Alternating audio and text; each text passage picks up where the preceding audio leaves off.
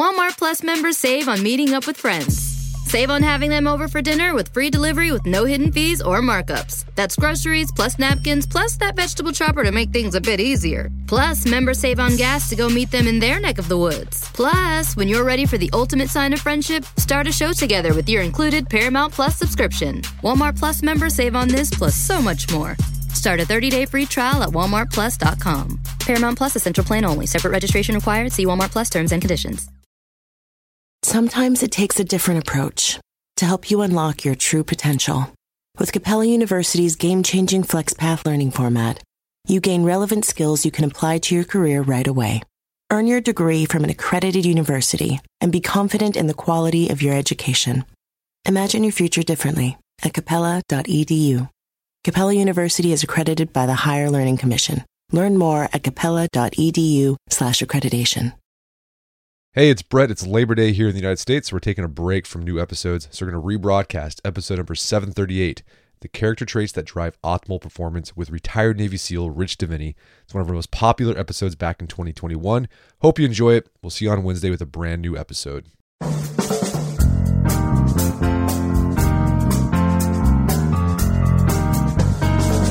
Brett McKay here, and welcome to another edition of the Art of Manliness podcast. Now, why do some people who look like can't-miss high achievers on paper end up floundering in life, while those who can seem like underdogs end up flourishing? When my guest noticed this phenomenon while being involved in the selection process of veteran SEALs for a specialized command, it led him to the discovery that beneath more obvious skills are hidden drivers of performance, which he calls attributes. His name is Rich Diviney, and he's a retired Navy SEAL commander and the author of The Attributes, 25 Hidden Drivers of Optimal Performance. Today on the show, Rich discusses the difference between skills and attributes and how the latter can't be taught but can be developed. We then talk about the difference between optimal and peak performance before turning to the attributes which drive the latter. We get into a discussion of the components of grit, the difference between discipline and self-discipline, why you should become something of a humble narcissist, and much more. And we enter a conversation with how to figure out the attributes you are and aren't strong in and which you need for getting to where you want to go. After the show's over, check out our show notes at aom.is/attributes.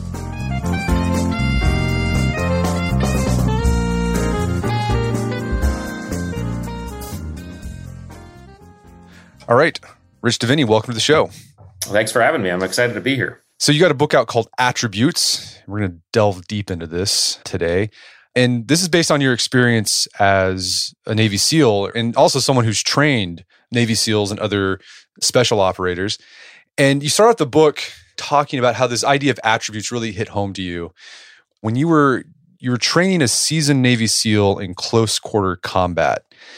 And he was having a hard time with it. And you couldn't figure out why. Because I mean, it's like on paper, this guy, it looks like he should have gotten this. But then you kind of had this real, this epiphany that I was looking at the wrong thing. So walk us through that story, and how did this lead you to this idea of what you call attributes? Yeah. So the training we were running was for a specialized command. And so it was a separate selection and assessment training course where seasoned and experienced SEALs would apply and then come to this particular course. And then we'd put them through like a 9-month selection process. And we were getting, even in that, about a 50% attrition rate. So 50% of the guys were not making it. And these are experienced guys. And up until that point, before I took over training, we did not have, as a command, any real good explanations as to why. And obviously it was bothering us because we'd want to articulate it, but it was also kind of detrimental because we weren't able to tell the candidates why. The things like, you couldn't shoot very well or you couldn't jump. I mean, these are all experienced guys, so it didn't make sense. So I was tasked with trying to find a better way to articulate it. And what I recognized in this course that we were actually looking at the wrong things. We were looking at performance in the wrong way. And of course, close quarter combat, which really for your listeners is the act of going into and clearing a room or a building in several rooms. And it's what you have to do when you're, trying to find a bad guy or rescue a hostage or something like that.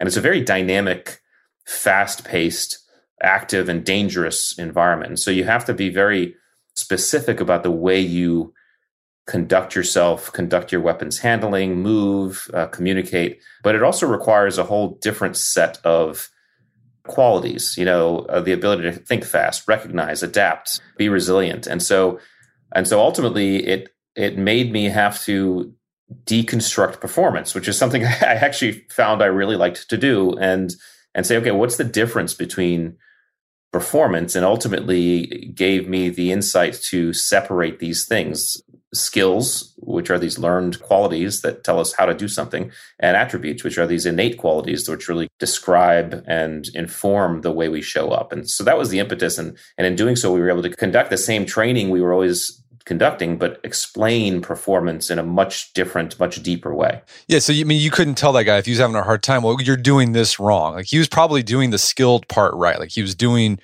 but there was something like underlying that was causing him to not be able to display that skill.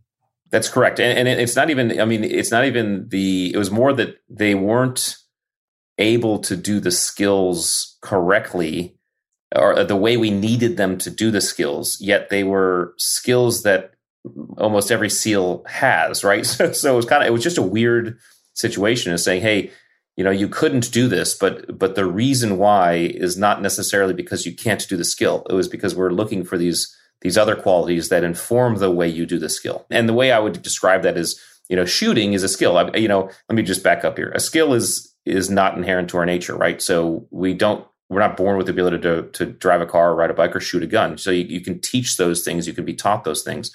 And the skills also direct our behavior in known and specific environments. So here's how and when to drive a car, or how and when to shoot a gun. And they're very easily seen, which means they're very easy to measure and score and put stats around. Attributes are different. They're inherent to our nature and they're harder to see. So we're all born with levels of adaptability and resilience and situational awareness. And of course they develop over time and experience, but you can see levels of these things in small children. And instead of directing or dictating behavior, attributes inform behavior. So for example, my son's levels of resilience and perseverance informed the way he showed up when he was learning the skill of riding a bike, and he was falling off a dozen times doing so. So they kind of inform our behavior. And because they're hidden, they're difficult to see. They're most visible in stress, challenge, and uncertainty, when the environment becomes unknown and uncertain. Because in an unknown environment, it's very difficult, if not impossible, to apply a known skill. And so in separating that, what we recognize is that, you can teach people skills, but you can't necessarily teach people attributes. And in this environment of CQC, sure, we could teach a guy how to shoot a gun and hit a target, but what we couldn't necessarily teach is how to run into a room and rapidly assess the environment within milliseconds, understand who's bad and who's not, and then put a precise bullet where the bullet needed to go, all happening within milliseconds, right? And so we were in an environment where attributes became very, very important, and everybody showing up to the training had the skills, but we just needed to see those skills conducted at a level where the attributes were predominant. And one thing you argue in the book, the whole thing about focusing on attributes is about getting improved performance quality. Yeah. And you make this distinction in performance between performing optimally and peak performance. I think most people go, you got to go for peak performance. But you make this case, well, maybe sometimes, but usually not. What's the difference between optimum and peak performance?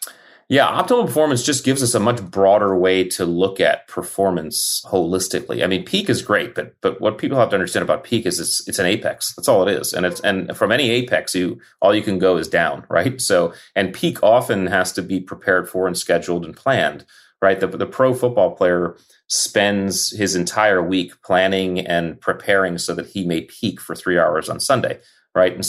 And so when you think about performance, SEALs, and I think this applies to life, but SEALs really, people always say, well, SEALs are the best performing peak performers, right? And I said, well, that's not really true, because SEALs are more optimal performers. Optimal performance tells us that, and recognize the fact that, it means how can I do the very best I can in the moment, whatever the best looks like in that moment, right? So sometimes that looks like peak performance. It's like, okay, everything's clicking, there's flow states, it's awesome, right? But sometimes the best we can do in the moment is like, I am head down, I'm grinding it out, I'm taking step by step, right? That's all I got. It's ugly, it's dirty, it's gritty, but that's all I got. And that is optimal performance as well. And so looking at performance from an optimal aspect allows us to do a couple of things. It allows us to both Well, first, pat ourselves on the back when we're just grinding it out and it's dirty and it's ugly and it's gritty and it doesn't feel that good, but we're just moving, right? Which, by the way, is how a lot of SEAL missions go. I mean, we sometimes finish missions and be like, man, that was really ugly. I mean, we got the job done, but that was not pretty at all, right? We were doing the best we could in the moment with what we had. But more importantly, it also allows us to modulate our energy as we move through our experience, our day, or whatever it is, right? Because I don't need to be peak when I'm driving to the grocery store. I can kind of modulate my energy down and be almost in a recovery mode if I want to. And so if we think about performance much more broadly in the optimal sense, it allows us to understand how to effectively move throughout our day. And then it gives us the opportunity to also kind of peak on demand, because I'm saving up my energy, or I'm charging my battery when I need to, so that when peak is required, I peak. So there's nothing wrong with peak performance. It's just only one aspect of performance. And I think optimal performance speaks to the entire broad sense of performance overall. All right, so let's dig into these attributes that allow us to perform optimally. In the book, you highlight, it's 22 attributes, and you organize them into groups. First group is grit attributes, then there's mental acuity attributes, drive attributes, leadership attributes, and team ability. Let's start with grit. Yeah. How do you define grit broadly? And then what attributes make up grit? And I mean, the other question is can you develop? I mean, so we talk about attributes being innate. This would be a good chance to say, well, can we also develop these? So let's start there. What's grit and what are the grit attributes? Yeah, grit is, so people, a lot of people think of grit as its own attribute, and it's really not. It's a combination of things. And so grit speaks to our ability to push through and charge through acute challenges and obstacles, right? And what it is a combination of things that allow us to do that are baked and catalyzed. And so the grit attributes are four attributes. It's courage, it's perseverance, it's adaptability, and it's resilience. Those four things kind of blended and catalyzed make up grit. They are the result of those things is in fact grit, your ability to kind of push through. And so again, we don't have to have high levels of all of them, but all of them have to exist if someone is going to consider themselves gritty per se. But again, grit really speaks to that more acute challenge and stress. Whereas, kind of moving, I'll skip over the mental acuity just for a second, but the drive attributes, on the other hand, speak to our ability to set and pursue and achieve these long-term type goals, right? So drive speaks to more of the long-term type goal, whereas grit is more acute. Well, let's dig deep into some of these grit attributes. Take perseverance, for example. What does that look like? And is it possible to develop that? And if so, what can you do to develop it? Yeah. So let me answer that second part first, because we can develop any attribute that we want to. We just can't do it the same way we can do a skill. And a good kind of the back of the envelope test to determine whether or not it's an attribute or a skill, because they get conflated all the time, is to ask yourself, can I teach it or can it be taught? If the answer is yes, it's probably a skill. If the answer is no, it's probably an attribute, right? So like I gave the example, I could take you out to the range if you wanted to say, he said, Rich, I want to learn how to shoot a pistol and hit a bullseye, every time. Well, I could take you out to the range and do that. I could teach you how to do that within a couple hours. I mean, that's a skill. Or you could say, hey, Rich, I want to learn how to be more patient or be more adaptable. Well, I can't teach you that, right? So to develop an attribute takes self-motivation, it takes self-direction, and it takes a willingness for that individual to deliberately step into environments that test and tease and develop that specific attribute, right? So if someone wants to develop their adaptability, they must deliberately find environments where their adaptability is tested so they can develop it. So that's one thing. Perseverance is a great one, and perseverance was fun to write about, because what I found is that it's a combination, in fact, of what I call sub-attributes. And now we get a little bit complicated, but it's a combination of three things. It's a combination of persistence, tenacity, and fortitude. And the reason why I had to combine those three, and they're not separate, is because persistence and tenacity are in fact two different things. Persistence is the ability to kind of charge forth on solving a problem with a solution and just keep doing it, right? Keep at it over and over and over again until it works, right? This is another way to describe this is the stonecutter approach, right? The stonecutter taps that rock and, after 99 taps hasn't seen anything. And on that 100th tap, the rock breaks, right? That's persistence. Tenacity is different. Tenacity is the ability to kind of try something, and if it doesn't work, move on to something else and try something else. So the car mechanic is tenacious, right? I'm going to try that. I'm going to check the belts. If it's not that, I'll check the spark plugs. If it's not that, I'll check the carburetor. So if a stone cutter, for example, were tenacious, that stone would never get carved, right, or cut. Whereas if the mechanic were persistent, you'd probably run up your bill would probably run up, and you'd never get the problem solved, right? So perseverance overall needs to be kind of a combination or balance of the two. We have to kind of understand what we're trying to do and understand what's going to work in that situation. And then fortitude really is kind of the mental toughness to be able to modulate between the two and push through. And so it's a combination of all three. And if someone is looking to develop their perseverance, the recommendation I would give them would be, okay, first understand where do you fall on the scale of persistence and tenacity. You may be someone who's very persistent, but not enough tenacity, right? Or vice versa. And then, of course, where's your fortitude to kind of balance that all out? Those who are very, very impatient tend to be a little bit higher on the tenacity scale, whereas those who are very, very patient tend to be higher on the persistence. But we all know success requires a balance of the two, because depending on what you're doing, it might modulate and shift. I mean, what would be an example of something you could do to put yourself in so you could work on these attributes, this perseverance? Well, yeah, so that's great question, and it's a tough one to answer just because it's highly subjective, right? Because those challenges that I consider challenges as Rich Davini are going to be different than the ones that you as Brett consider challenges, or some other person. So as someone who wants to practice perseverance, the recommendation is find tough stuff to do. Now, tough is going to be subjective to you. Like tough stuff for me is going to look differently than tough stuff for someone, who has never even been in the military, for example, right? But I think that's the key, is you have to, especially when it comes to perseverance, you have to find tough stuff that requires you to persevere through. I mean, the good news / bad news is that life is going to throw those things at you no matter what. I mean, whether or not you go and look for them. So you can certainly look for tough stuff, but also don't discount the stuff that just happens to us in life, because life is rife with stuff that requires perseverance. Well, let's talk about the mental acuity attributes. What are those? And then how do they work together?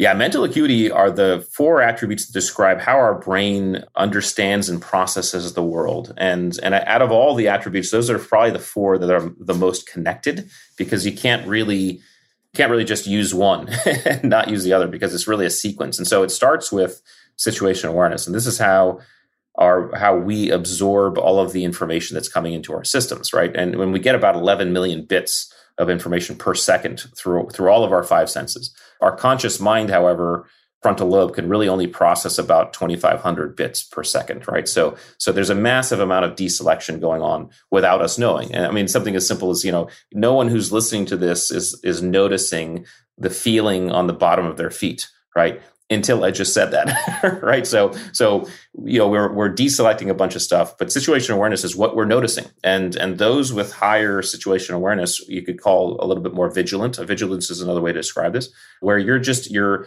able to notice things that are in your environment that maybe other people tend to kind of not notice, right? I'm the guy who walks through the city streets in New York, right? And I notice the dark alleys, and I notice the people's faces and where their hands are. And I notice the traffic, coming from both directions. And I'm constantly vigilant, in some cases hyper vigilant, which is sometimes bad because it can add a lot of stress to the system. But that's situational awareness. So how we're taking information in. Then it comes compartmentalization. Once we have that information in our system, in our brains, how are we then assessing it in terms of how it's relevant to our current goal, right? From that assessment, how we're prioritizing that information. So what are those things that I need to focus on first? And then focus. What am I focusing on first, right? So that compartmentalization is a 3-step process that happens pretty darn quickly, all right? But it's still happening. We're doing that assessment. Those who are really, really good at compartmentalizing can do that pretty rapidly in dynamic environments and constantly maintain awareness of what they need to switch to. So compartmentalization is obviously a very, very necessary skill for a Navy SEAL, for example. You have to be able to block out what doesn't matter and only focus on what matters. And this includes if the environment, there are miserable things about the environment that do not have anything to do with your current objective or goal, you're able to block that out and move past it, right? Then comes task switching, which is really ultimately what people think of as multitasking, but multitasking, as we know, is really a myth. We can't really focus consciously on one thing or two or more than one thing at a time.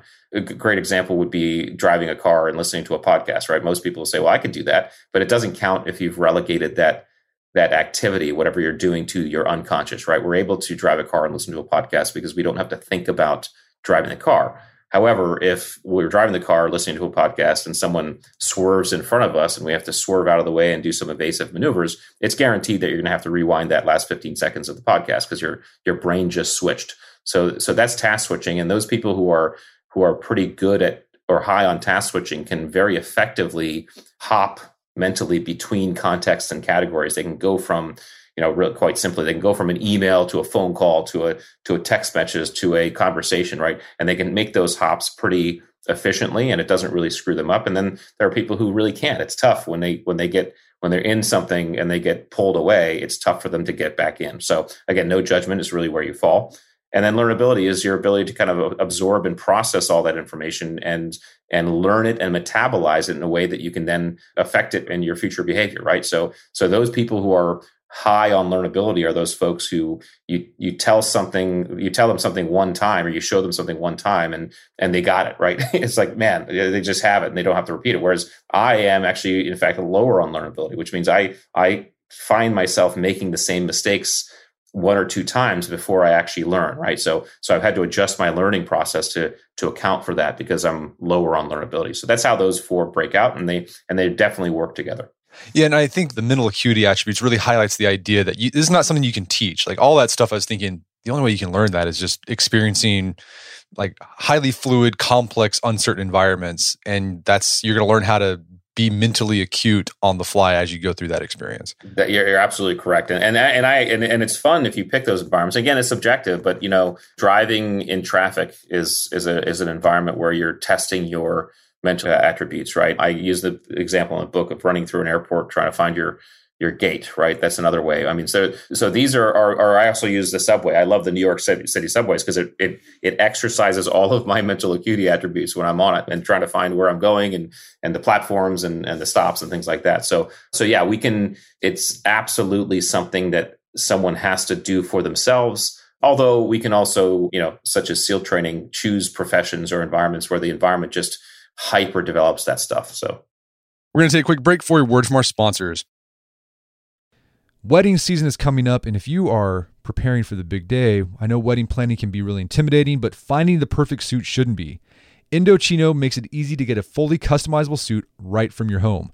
Don't just wear any suit on your big day, wear a custom made-to-measure suit. Suits start at just $499, which is about the same price you'd pay for an off-the-rack suit at a department store, and they've also got custom made-to-measure shirts starting at just $89. So I've talked about my Indochino suit on the podcast before. They've been a long-time podcast sponsor. It's navy blue. The measuring process was super easy. They got these video guides you follow. You'll need another set of hands to help you out with that. But the really fun part is customizing it. Got to customize how I wanted the lapels on the jacket, the pockets, the lining. I went no pleats on the pants on this suit. A lot of fun. And then in a few weeks, you have a made-to-measure custom suit sent directly to your door. When planning your wedding, get a suit as unique as you with Indochino. Go to Indochino.com and use code manliness to get 10% off any purchase of $399 or more. That's INDOCHINO.com, promo code manliness. All right, if you have a family, then you need to get term life insurance to protect them. It's one of the smartest financial decisions you can make, and the start of the new year is the perfect time to get it done so you can focus on whatever else the year has in store for you. Fabric by Gerber Life was designed by parents for parents to help you get a high-quality, surprisingly affordable term life insurance policy in less than 10 minutes. Fabric has flexible policies that fit your family and your budget, with quality policies like $1 million in coverage for less than $1 a day. There's no risk to apply. They have a 30-day money-back guarantee, and you can cancel at any time. I remember when I was a new dad, I had a lot of thoughts going through my head. One of them was, how can I take care of my family when I'm gone if something happens to me? Well, so one of the first things I did, I got term life insurance, one of the best decisions I made. Join the thousands of parents who trust Fabric to protect their family. Apply today in just minutes at meetfabric.com/manliness. That's meetfabric.com/manliness. MEET fabric.com/manliness. Policies issued by Western Southern Life Assurance Company, not available in certain states. Prices subject to underwriting and health questions. Daylight saving time is starting up again. The goal of this is to give us more daylight from March through November. By setting our clocks forward, it may feel like there are more hours in the day, but if you're hiring, it doesn't necessarily help you find qualified candidates for your roles any sooner. There is only one way to do that: ZipRecruiter. And right now you can try it for free at ZipRecruiter.com/manliness. ZipRecruiter works around the clock to help you find qualified candidates. Once you post your job on ZipRecruiter, they send it to 100 plus job sites so you can reach more of the right people. ZipRecruiter's smart technology also quickly scans thousands of resumes to identify people whose skills and experience match your job. Spring forward with a new hiring partner, ZipRecruiter, and find top talent sooner. See why 4 out of 5 employers who post a job on ZipRecruiter get a quality candidate within the first day. Just go to this exclusive web address to try ZipRecruiter for free. ZipRecruiter.com/manliness. Once again, that's ZipRecruiter.com/manliness. ZipRecruiter, the smartest way to hire. Picture that thing you've always wanted to learn. All right, you got that in your head? Now picture learning it from the person who's literally the best at it in the world. That's what you get with Masterclass. This year, learn from the best to become your best with Masterclass. Masterclass offers over 180 world-class instructors, and many of these instructors are former AOM podcast guests. You can learn negotiation from Chris Voss, leadership skills from Jocko Willink, how to master your habits with James Clear. Plus, every new membership comes with a 30-day money-back guarantee, so there's no risk. So recently I went through the masterclass on negotiation with Chris Voss. A lot of useful information in there. Talked about the value of no in negotiation, how to use your body language and speech patterns to get your best out of a negotiation. Very well done. I really enjoyed it and got a lot out of it. Right now, listeners of our podcast can get an additional 15% off an annual membership at masterclass.com/AOM. Get 15% off right now at masterclass.com/AOM. Masterclass.com/AOM. Check out the masterclass on negotiation with Chris Voss. And now back to the show. Let's talk about the drive attributes. You've got self-efficacy, discipline, then you've got open-mindedness, cunning, and then narcissism. We'll talk about that's interesting, so you don't think of that as a positive attribute. Yeah. But I'd like to dig deep into discipline because I thought this was really interesting. You, in the discipline section, you make this distinction between discipline and self-discipline. Yeah. What's the difference, and why is it important to make that distinction? Well, it is another fun thing about writing a book. It causes a lot of introspection, which it did for me. And I recognize that when I was talking about discipline and beginning to write about it, I was talking about the ability to kind of project and map out and then move towards and achieve long-term goals, right? The discipline to be able to hit the wickets that are required to achieve a long-term goal, of which I have a lot of. I've been able to, achieve a bunch of neat kind of audacious goals in my life. Self-discipline, though, I don't have a lot of, right? And I said, okay, why is that? And what I recognize is that self-discipline, it speaks to those pursuits that we can engage in on that the external world has no say in, right? And has no bearing on, right? So an example would be, I want to eat better and get in shape, work out, right? I can decide that. Anybody can decide that. And the external world has no say as to whether or not you achieve that goal. It's all on you, right? You can decide to eat better and then go to a Vegas buffet. The buffet's not going to throw bad food at you, right? It's all on you to do that. So that's so that's self-discipline. And there are people who are very high on self-discipline are able to affect those goals. And it's something that they're really good at. Oftentimes it requires a routine, that someone can kind of do. So you'll find the highly self-disciplined people usually have like highly structured and routinized endeavors on a daily basis, right? Whereas the lower self-disciplined people like myself, I'm much more like, yeah, I'll just kind of figure it out as I go. I don't have that, right? So now discipline overall, it means can I achieve this goal, right, that the external world does have a say in, right? I mean, that's writing a book, that's becoming a Navy SEAL, starting a podcast. I mean, the achievement of those goals, it's, getting to a certain position in your company or whatever. The achievement of that goal, the external world has a say in. And so to have overall discipline is going to require flexibility and adaptability and some of those other attributes that allow you to kind of move and shake and not get seduced by the highs and not get crushed by the lows. And so obviously the best combo is to have both self-discipline and discipline and be a little, kind of in the higher end on both. But we've all seen people who are very, very highly self-disciplined, but they can't, when it comes to their lives overall, they can't accomplish, long-term goals at all, right? And then we've seen the opposite. We've seen people who are very, very good at accomplishing long-term audacious goals, but in terms of their kind of personal lives, they're not self-disciplined at all. So best to kind of look at it as a combo and see where you stand on either, and maybe work on either one or both.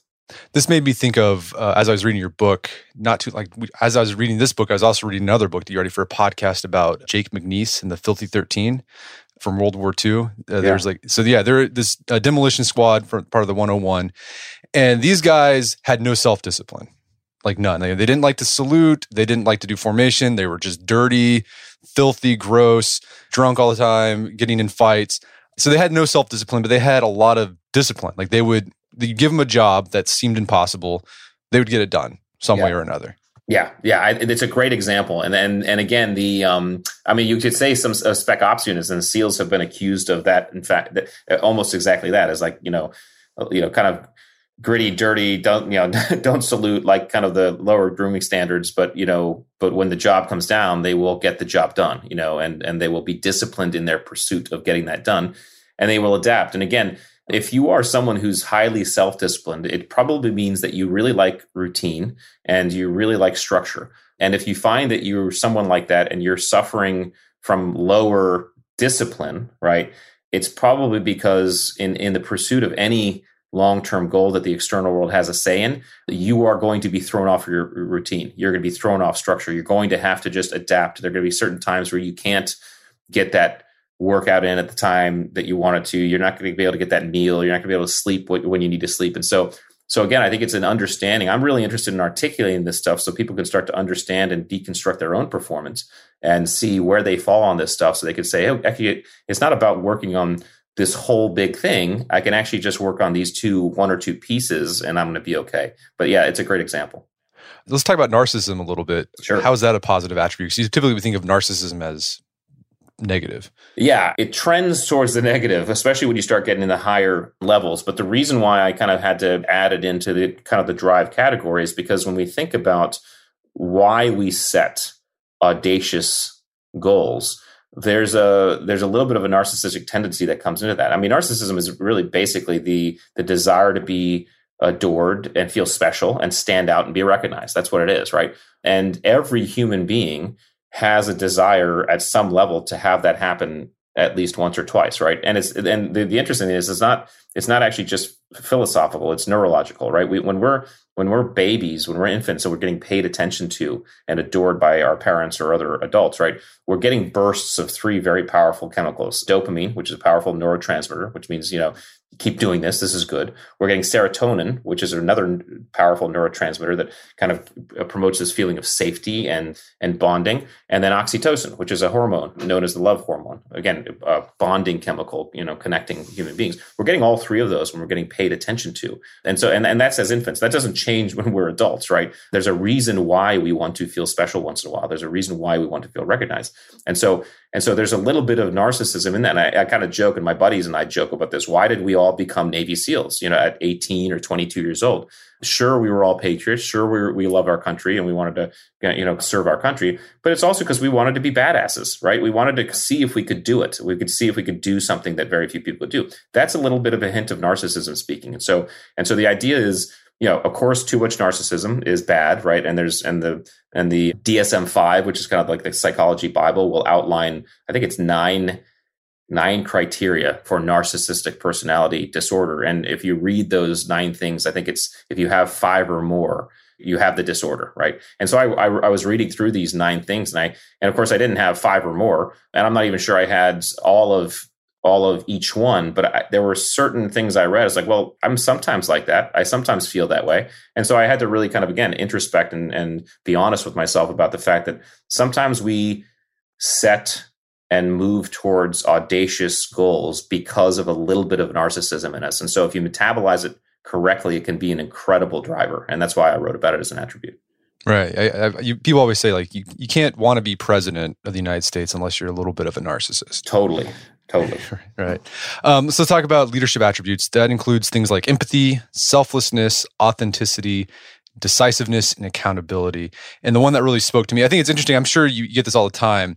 As people read your book, they're like, well, that one spoke to me more than the other ones. Yeah. The decisiveness one spoke to me for some reason. In that section, you make the distinction between being able to make a good decision and being decisive. What's that distinction? Yeah, I mean, the distinction is speed and efficiency, right? Decisiveness is really an external expression of our mental acuity attributes, and more specifically, like, I guess, compartmentalization. It's our ability to kind of assess information, prioritize, how that information kind of falls into place, and then focus, make a decision on something and focus. Decisiveness is the external expression. It's now you're dealing with things that are coming at you, and one's ability to say, okay, out of what's going on and the information that I have, how can I make and begin to act on a decision?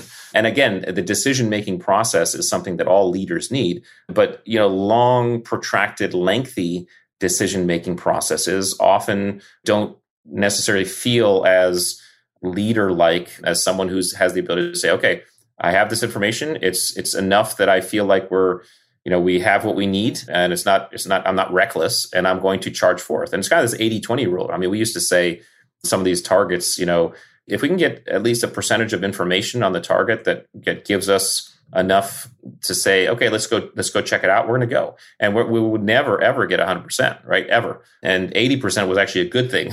Sometimes it'd be 50 or 60%.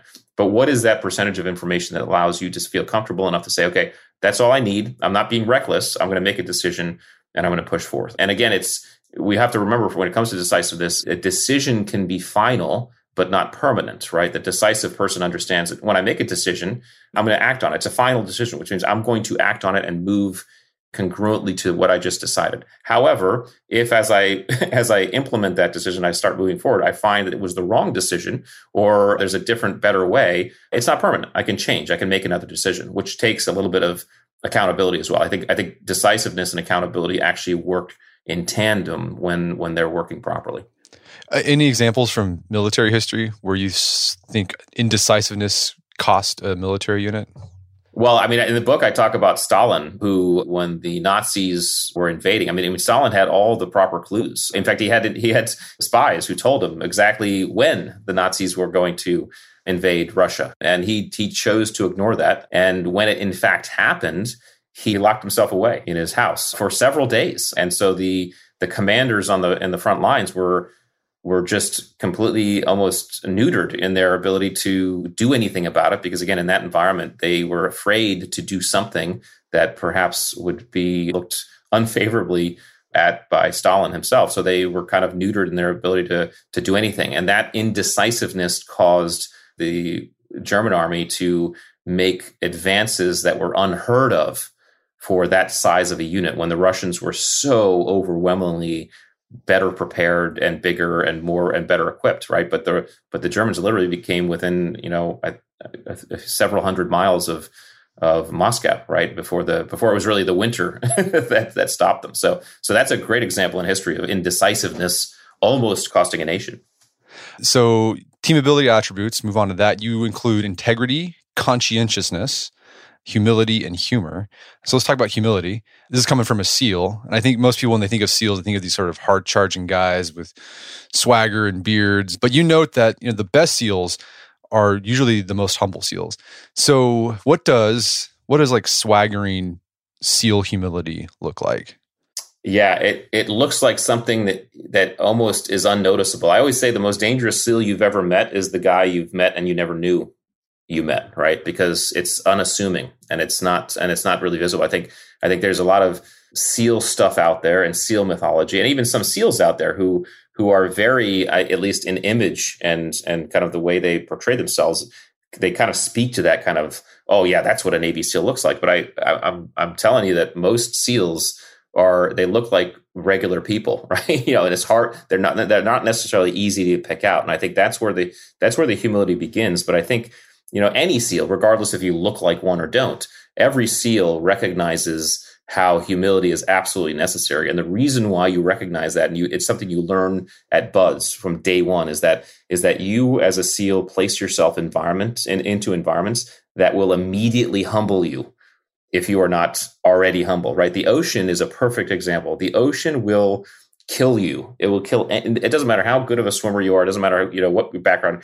It will kill you if you turn your back on it. Right? It's that powerful. You don't screw around with the ocean. Same thing with Mother Nature in any environment, but also in combat. I mean, listen. In Africa, there are bad guys who give guns to 9-year-olds, right? And a 9-year-old firing a bullet, right, that hits a Navy SEAL who might have 10 or 15 years experience, that bullet, if placed properly, is going to kill that guy, right? And so the environments that you're in SEAL life, whether it be the ocean or the mountains or in combat, where one bullet fired in the right way by anybody can kill you, is immediately humbling. And I think most SEALs recognize that, and that's how I found at least the guys I was around for most of the time and most of my career conducted themselves.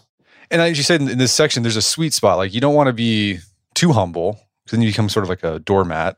But then you don't want to be, like, again, because you need some of that narcissism, right? To have drive. You need some bravado, right? I mean, the problem with humility is it comes with a little bit of a stigma, and where it comes, where that stigma comes from, people could debate. But sometimes people think of humbleness or humility as weakness, or I'm gonna bow my head and give in or whatever, and it's not. I mean the humility properly, well, I should say, humble. I mean, any one of these attributes, Brett, taken to either extreme is bad, right? So too much of anything is bad, and too little of anything is bad. So on all of these, you want to find a sweet spot. That's the optimal place. And it's no different for humility, right? Too much humility to the point where, like, oh no, I'm bowing your head and you're just, almost a limp noodle, is bad, right? There's a humility that says, I think the healthy humility is the humility that says, I'm confident with my capability and my skill, but I always have something to learn. There's people who can always teach me new things, so I always have my ears open,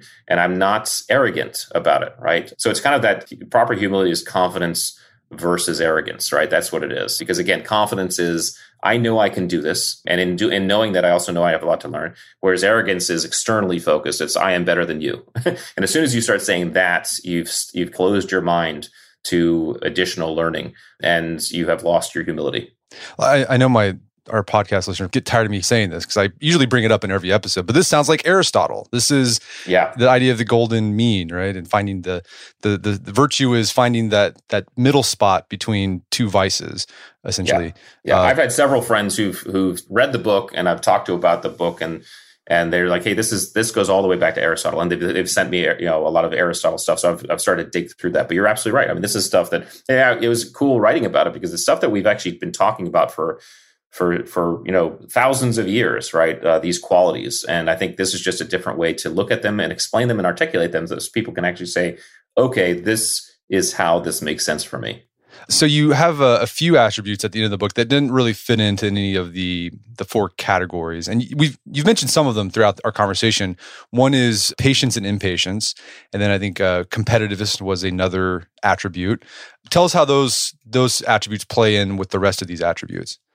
Yeah, well, the reason why I couldn't fit them into the categories is because they didn't match up in terms of what I just said. In terms of if you're really low or really high, it's kind of bad. They in other words, they didn't really have a sweet spot, because there are people who are very impatient and they're highly successful. There are also people who are very patient and they're highly successful. And same thing with competitiveness and non-competitiveness, competitiveness, and the other one was fear of rejection versus kind of insouciance to what people think. And so the way this works is let's just take competitiveness, because it's one that was interesting to kind of look at. It's assumed by most people that competitiveness is a absolutely necessary attribute for success, right? And I don't disagree with that. But what I do disagree with is the implied corollary, which is that non-competitiveness doesn't work, right? Non-competitiveness can also be very, very instrumental to high levels of success. And the reason why I know this is because I am not a competitive person, right? And I never was. I used to play sports in high school, and I was in fact the captain of my lacrosse team in high school. And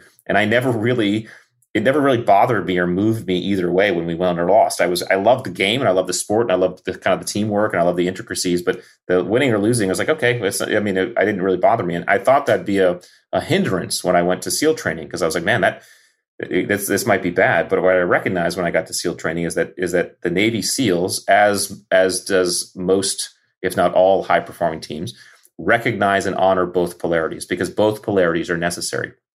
The competitive mind looks at a problem, a situation, an environment, and immediately begins to place rules and conditions around what they're seeing, and then asks the question, how can I win in this environment based on these rules and conditions, right?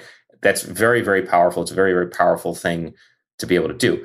But the non-competitive mind might look at the same situation and say, okay, I don't care about the rules. As far as I'm concerned, there are no rules. I don't really want to go down the line on this one. How do we work? How do we find a way that's completely goes around it or does something different, right? That also can be a very powerful success mechanism, right? And in the SEAL teams, especially when we're looking at complex operations, here's a mission. We have to accomplish this mission.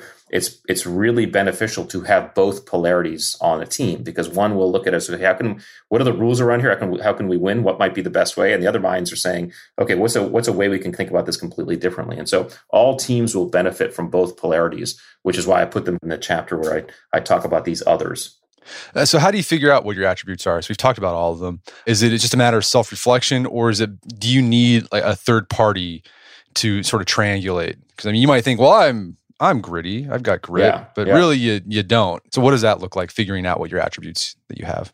Yeah, it can come in different forms, right? So there has to be some introspection, but it has to be honest introspection. And one of the ways we can do that is to look back at those times in our lives where we were inside of challenge, uncertainty, and stress, and kind of autopsy how we performed, right? The environment was changing around me, and it was outside my control, and it felt really hard and bad. Well, that might give a clue as to your adaptability levels. Your adaptability might be a little bit lower, right? So that's one place is to autopsy. If people really, our loved ones who know us very well, or our teammates who we've been through shared challenge with can help us distinguish those. And then just throwing ourselves into new challenging environments, we can start to distinguish. So the key is to know that, first of all, we all have all of the attributes. Okay. The difference in all of us and each one of us is really the extent to which we have each one, right? So I talk about adaptability as the example. If 10 is high and 1 is low, I'm probably a level 8 on adaptability, which means when the environment changes around me outside of my control, I am pretty good. It's fairly easy for me to kind of go with the flow and flex, right? Someone else might be a level 3, which means the same thing happens to them. It's difficult for them to go with the flow and flex. They're still adaptable. It's just difficult, right? So if we were to line all these attributes up on a wall like dimmer switches, all of our dimmer switches would be at different positions. And that if we connect the dots, all of our lines would look differently.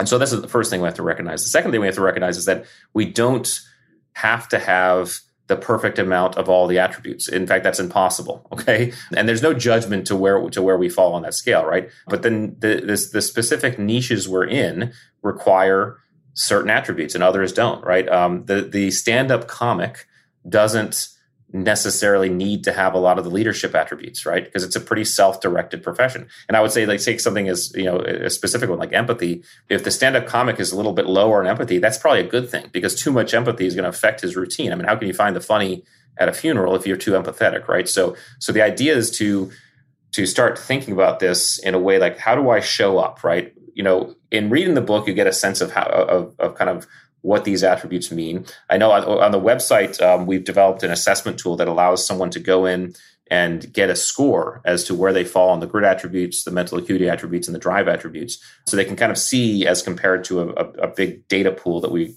got information from, where they fall, like on adaptability or situation awareness. But then to take those scores and say, okay, what does that mean, and how does that fit into my true experience? Does that make sense? Does it not make sense? And do that diligence. And the idea, I guess, ultimately, the way to think about this is that we're all, as human beings, we're all humans, right? But we're kind of like automobiles, right? Some of us are Jeeps, some of us are Ferraris, and some of us are SUVs, right? But there's no judgment there because the Jeep can do things the Ferrari can't do, and the Ferrari can do things the Jeep can't do. And it behooves us to kind of lift our hood and figure out what our engine looks like, because we may, in fact, be a Jeep that's trying to run on a Ferrari track, or it might be a Ferrari that's trying to run on a Jeep track. And again, if that's our choice, there's nothing wrong with that. I mean, we might say, you know what, I want to take my Jeep and get to on a Jeep track. But even if you're a Jeep that wants to run on a Ferrari track, what that allows you to do is say, okay, as a Jeep running on a Ferrari track, what are those attributes that I need to now actively develop so I can be a better Jeep running on this Ferrari track. And I think that's the real power of being able to start to understand and deconstruct this for yourself. Yeah, it helps you figure out your fit. And I mean, going back to that guy you were training at the very beginning we were talking about at the very beginning of the podcast, like at first when he got rejected, he was really bummed. But later on, he figured out, but then afterwards you told him like, here's what you're lacking. Right. But he also like, here's what you have. Here are the attributes you do have. Find something within the organization that fits that. And he did that, and he had a really flourishing, fulfilling career. That's right. Yeah. And that knowledge allows you to kind of just, tweak yourself. Because again, even in the performance enhancement space, there's so many different tweaks and techniques and gimmicks to enhance performance that are out there, right? And some of them are phenomenal. Some of them are probably not that good. But if you pick the wrong thing, it's, they don't all work for all people, right? If you try to put a nitrous oxide booster on a Jeep engine, it's probably not going to go very well, right? So you have to, just by understanding your own system, you can in fact also start to understand what's out there that can help you improve your system. And that's important too. Well, Rich, this has been a great conversation. Where can people go to learn more about the book and your work? Yeah, it's so the best place is theattributes.com, which is the website where you can get the book. You can also take that free assessment tool. You can see where you stand on that. And then we have some workbooks on there that if people want to develop specific attributes, they can grab a workbook and develop attributes. And then there you can find the Instagram handle that I have for the attributes for Rich Divini, and LinkedIn and Twitter and things like that. So that's probably the best kind of one-stop shop for all things attributes, theattributes.com. Fantastic. Rich Divini, thanks for your time. It's been a pleasure. Thank you for having me. It's been a pleasure to be here, so I appreciate it. My guest today was Rich Divini. He's the author of the book, The Attributes. It's available on Amazon.com and bookstores everywhere. You can find out more information about the book at his website, theattributes.com. Also, check out our show notes at aom.is/attributes, where you can find links to resources where you can delve deeper into this topic.